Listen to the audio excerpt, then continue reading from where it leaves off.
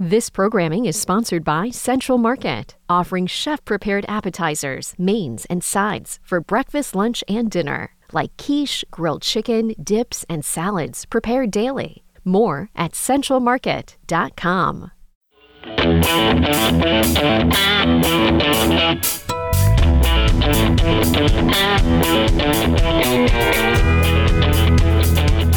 Welcome to Parapolitics. I'm Jeronimo Cortina, and welcome to this special edition, Brandon. Happy Thanksgiving, everybody. This is our Thanksgiving show. We thought that it would be interesting and I think helpful to talk about, amidst all of the chaos and swirl of negativity around politics, the things that we're thankful for in politics. So we've invited a great set of individuals who are politically aware, sharp, and funny to talk about what they're thankful for in politics. Right, so we have our first guest, Erica Grater. She's a columnist with the Houston Chronicle. Welcome, Erica. We're very happy to have you. Thank you, Adam. It's great to be here.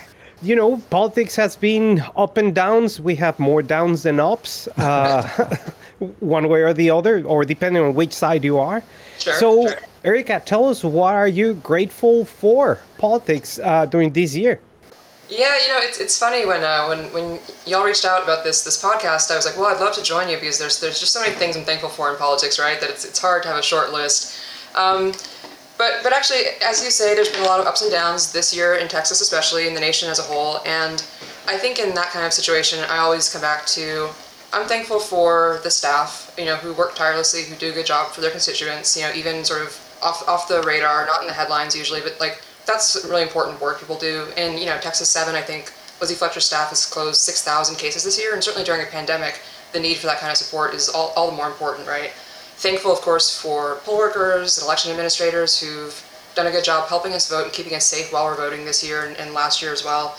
And I'm thankful for all the Texans who are involved in politics directly, as voters, as volunteers, giving testimony to the legislature. You know, I think on the latter front especially, it was really moving this year to see how many families, how many parents, how many kids, you know, including kids, like little kids, turned out to testify. And I know that can be a frustrating and sort of thankless exercise, or it can feel sort of thankless, and it can be painful to have to go talk about, you know, personal issues, serious issues about your rights and your well-being to a panel of sort of people in suits, right? And especially when you don't get the outcome you hope for, which was the case for a lot of these families. But as a Texan, just sort of seeing that engagement, seeing that commitment and that passion is reassuring, right? It feels good to see people care that much and to get out there and do something about it. So that's my sort of perennial thankfulness, and that applies this year too. So you've been in and around Texas politics for a long time. You were a Texas native, and so do you think that there's a lack of this in Texas? Do we lag behind other states? Are we kind of behind the times in national political engagement in Texas? Just one example is that, like, our voter turnout's really low compared to other states. Are Texans just generally not that engaged? And I agree we should be thankful for that. Are we, though, seeing an uptick, or are we seeing a downtick?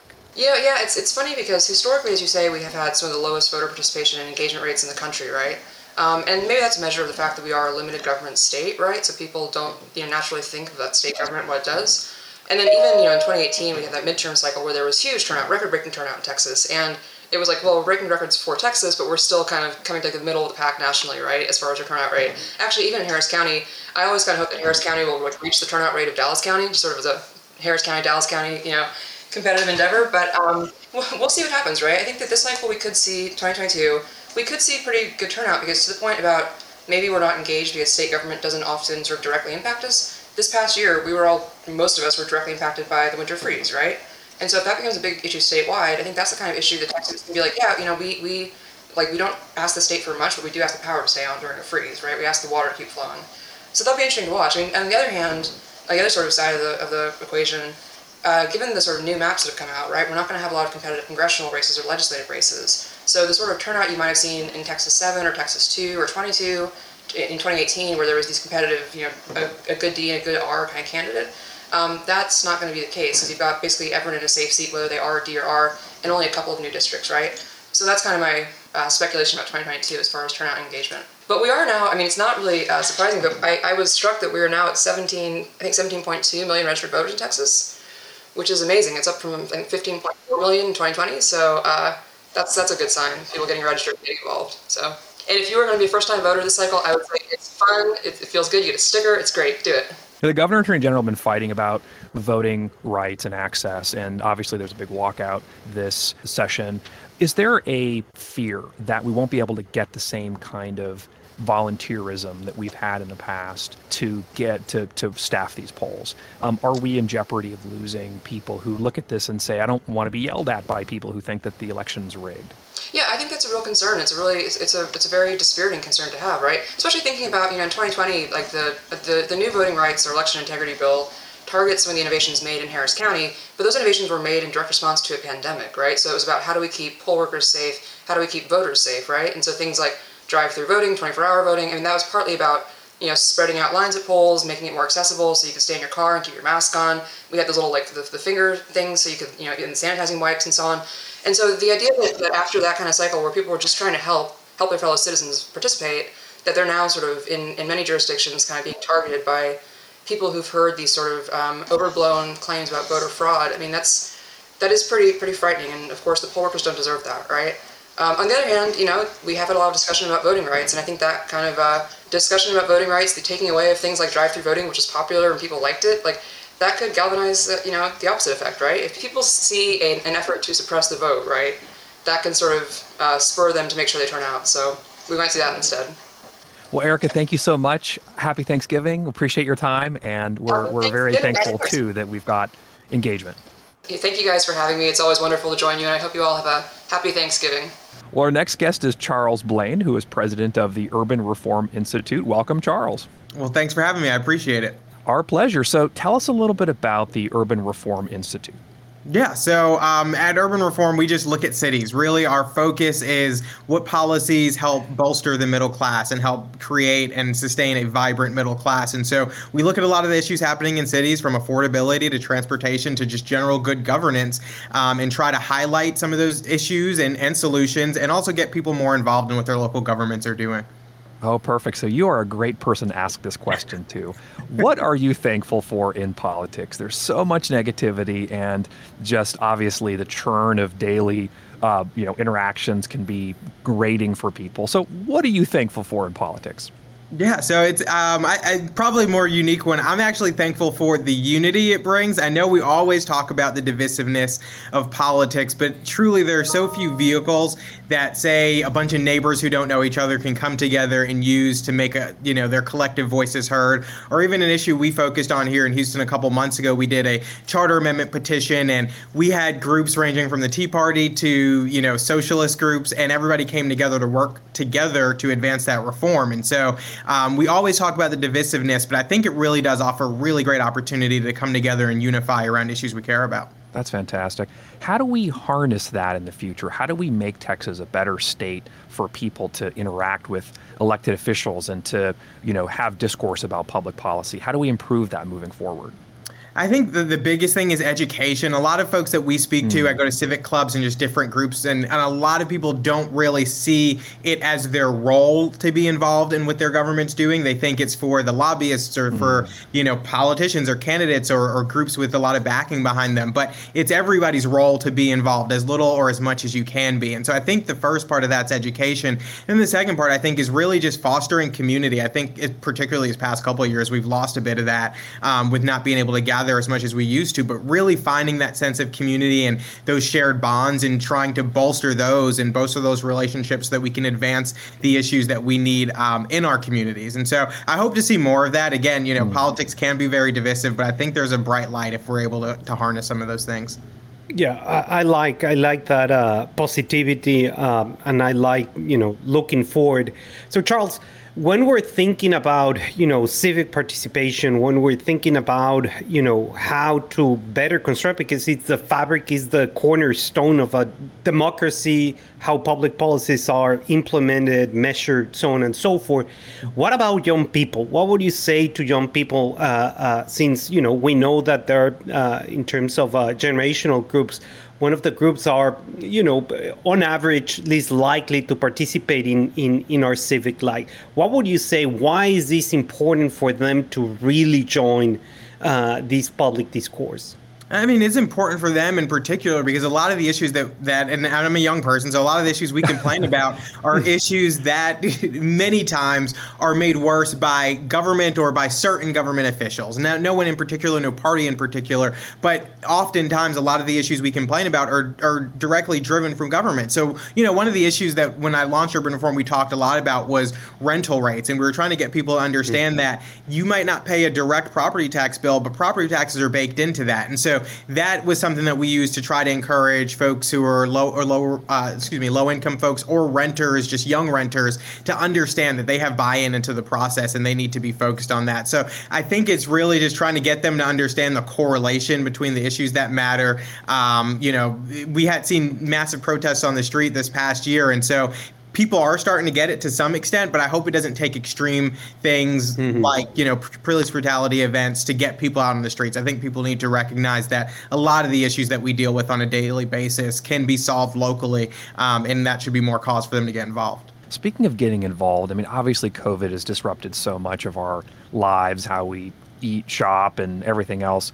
How has it disrupted, or maybe how has it enhanced the ability to connect to government officials, or the kind of policy choices that are made? That's, I think, kind of a new model going forward. So how do you see COVID as shaping that, either as a bad thing or as a good thing? I mean, honestly, I think if there was a good thing to come out of COVID, I think that was it. Prior to COVID, you had to sit in a city council meeting for 6 hours to get called up for your 2-minute, 3-minute speech.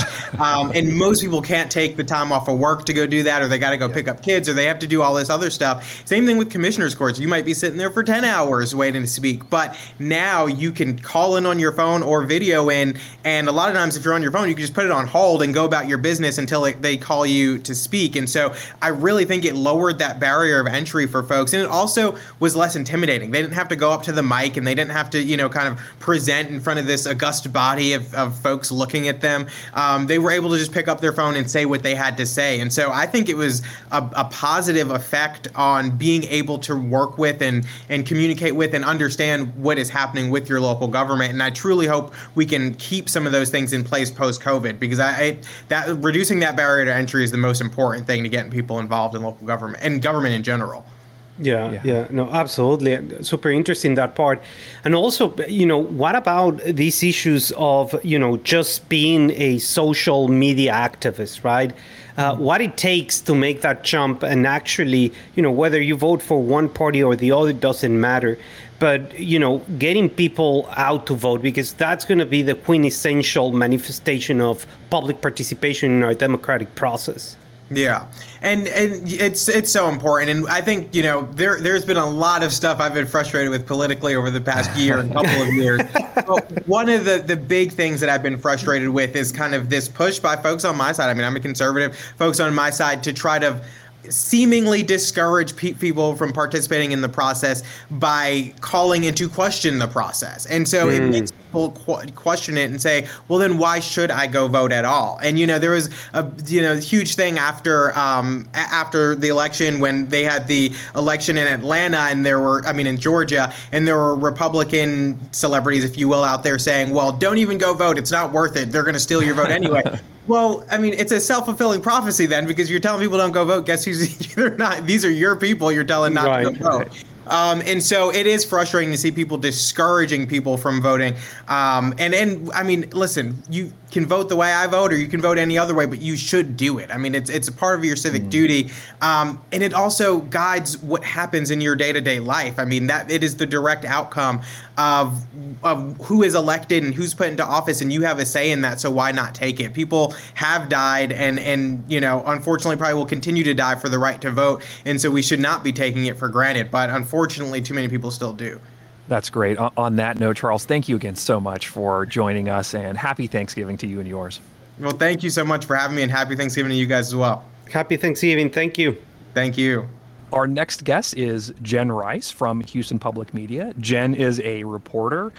She is versed in all things Houston, has interesting breaking stories. It is, I think, probably the best Twitter follow in all of Texas. So if you aren't following her, get out there and do it. You won't be sorry. Jen, welcome to Party Politics.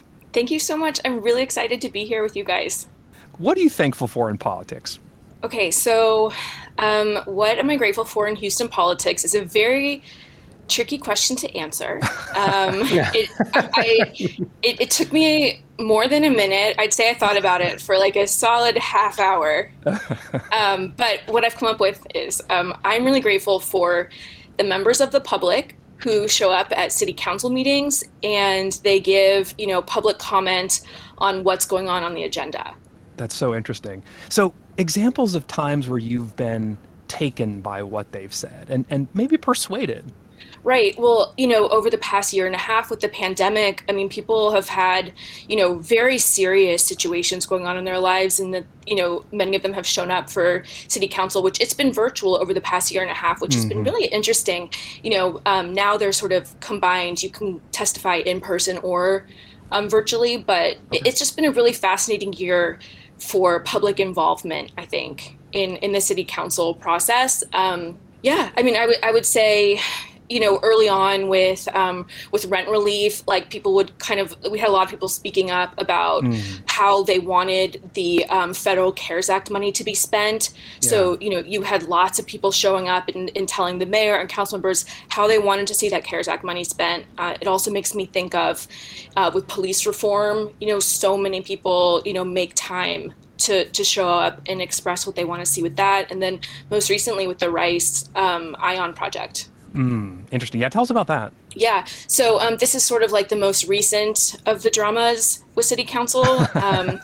There's this huge development in Midtown called the Ion, and it's like this tech hub area. It's innovation district. It's very like future focused.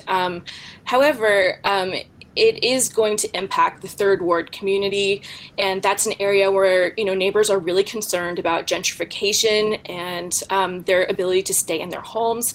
So for a couple of years now, community organizers, neighbors, and Third Ward have come together. They have this coalition of like 30 groups. It's a big group, and they've said they want a community benefits agreement. They want the developer to negotiate directly with the community. And they haven't invented this model. It's a national model. And they're asking for a community benefits agreement. And that's not something we've seen in Houston. So they're asking for something new. And so, we just had this debate at City Council. The city basically approved an agreement between the city and the developer. And so many people came out to speak saying that's not what we asked for. Wow. Interesting. And so do you think that this has, potential implications for the future in terms of how the city conducts its policies and the politics of the city, and that people really see that these, that participating in democracy may have a positive impact or may have a negative impact? What's your take on that? So I think that when we're speaking specifically to this example, I think that the organizers might be feeling pretty discouraged at the moment. But, as someone who, watches every week all these different issues come before council, from my perspective, they forced a conversation that would not have happened otherwise. This is not the agreement they wanted, but had they not been organizing, there would probably not have been an agreement at all. So, to me, it looks like when you organize, when you show up, you do get to have some say in the conversation. And I don't know if that's enough to give people hope to participate, but from my perspective, I feel like it means something. That's wonderful. And the people who participate, what's their incentive? How are they approaching it? Are they excited? Are they emotional? How are they communicating with their elected officials? I would just say that usually when we have members of the public who speak at City Council, they're usually really passionate because they've made time, during their weekday. Yeah. This is not necessarily something everyone's able to do. So they get 2 minutes to speak usually, and they're usually pretty fired up. They know what they want to tell people and they want to feel heard. And I just think it's really remarkable. And I feel lucky that I get to watch them do that every week, because I think so many people think someone else is taking care of my rights.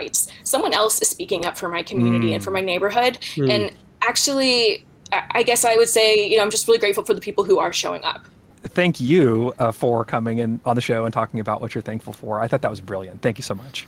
Thank you. Yeah, Thank you, Jen, and also for sitting down in those, very, very, very, sometimes very long city hall meetings. So we obviously appreciate everything that you do for us and the community. Thank you. Let's get down to the pumpkin pie here, Geronimo. Let's talk about what we're thankful for in politics. Obviously, we spend every week talking about the kind of dangerous side of politics and sometimes the scary parts of politics. But let's talk about the things that we're thankful for. So I'm going to pitch it to you. What are you thankful for in politics? Well, I think that, again, despite this number of issues that we have had, I think that one of the things is that people, even though maybe politically polarized, at the end of the day, people can come together, right? And especially here in Texas, we have seen it. We saw it with the snowstorm in February. People start to pitch in. We have seen it during, flooding events, so on and so forth. So I think I'm thankful that, we still have that humanity within us and that we're going to take care of each other. And, Texans stepping up to the plate when, people are in dire need. So I'm thankful for that despite the political process. And also, despite the political process, we've seen, some politicians working together from different aisles when these situations happens. And I hope that looking forward, this can be translated into having a dialogue in the policymaking process. That's great. I think that's right. I mean, we've seen tragedies that have unfolded, and we'll continue to see these tragedies. The disaster at Astroworld here in Houston, the shooting in El Paso that was racially motivated a few years ago. Texans come together, and the outpouring of sympathy and support is really compelling. And I'm glad that happens. I hope it happens more. I wish it would happen more. I think there are a lot of things on this that we could do better on and really engage with each other more on. Right. And that needs to be translated, right? That needs to be translated into actionable points regarding legislation or public policy or something like that. Because then, if not, it has an unintended consequence. But, and you, what are you thankful for? I mean, in addition to, me and stuff. Every week I get to talk with you for at least half an hour. I'm guaranteed it. That's it's a little bit more, highlight. But... Well, no, we talk daily, but I mean, like for this, I'm guaranteed this time. Gotcha. I'm very thankful for that. And in addition to being very thankful to Houston Public Media for putting this all together and for all the staff and our producer to pull this together. I'm very thankful for. So we have much to celebrate. But in politics, I am thankful that our institutions are still intact. There was, as you recall, Geronimo, real worry that it was going to unravel. And I feel like we're at the precipice of this issue where it's complicated to keep our institutions legally intact. Right. We had a stress test of this in the last couple of years, and I think that despite the fact that it was never perfect, it always held. The fear is that the vision that the framers put together centuries ago was unable to sustain itself across this kind of rising populism, anger, and a kind of lack of real engagement. I think that we've shown that we can be resilient as an institution, and across the board, the fact that there's attention to this is really important. The fact that the media have kind of rallied around these questions, the fact that we've had the court system hold up, this is all really good. Now, it's hanging by a turkey leg in some cases. So we're still not out of the woods, right? But I do think that there's opportunity here. So as Ben Franklin said after the Constitution was signed, it's a republic if you can keep it. And I think that we've been able to keep it. And so we're happily doing that. I'll also say I'm interested in, the fact that we've got these rules that are going to, I think, keep us for the future. So this is a welcome, I think, thing. And we should be thankful that despite all of the churn of this, it held up. Right. I think you're, 100% correct on that. And I think that people do not, sometimes realize the value that having a solid institutional life is so important to maintain our democracy, right? In other parts of the world, other countries would be in peril right now, would be having so much chaos that did not happen here, thanks to more than 100 years of building these types of institutions, building a strong executive branch, building a strong legislative branch, and certainly building a very strong judicial branch, and maintaining the respect between each other. And I think that that's extremely important, right? Even though that, former President Trump got to nominate a number of Supreme Court justices, the Supreme Court still, I think, values its independence, right? Values the way and the procedural ways of performing a good job, and values maintaining that independence and obviously their own reputation. So, those things are something extremely valuable that we have here in this country, and that also translates, to different levels of government. So I think that's right on the spot. And, hopefully we can throw a little turkey wing there to hold that turkey leg that is holding the institutions. You got to put some mashed potatoes around it to keep it nice and solid. And some gravy, right? And some gravy. And some gravy and cranberry. And then, you can make some sort of a cement or, concrete or something like that will keep it together. And put that in a sandwich, right? And it's good. Yeah. With some sourdough, homemade sourdough, and then there you go. Yeah. I think that, the leftovers are calling, right? Exactly. So I think... But I like the way you put this.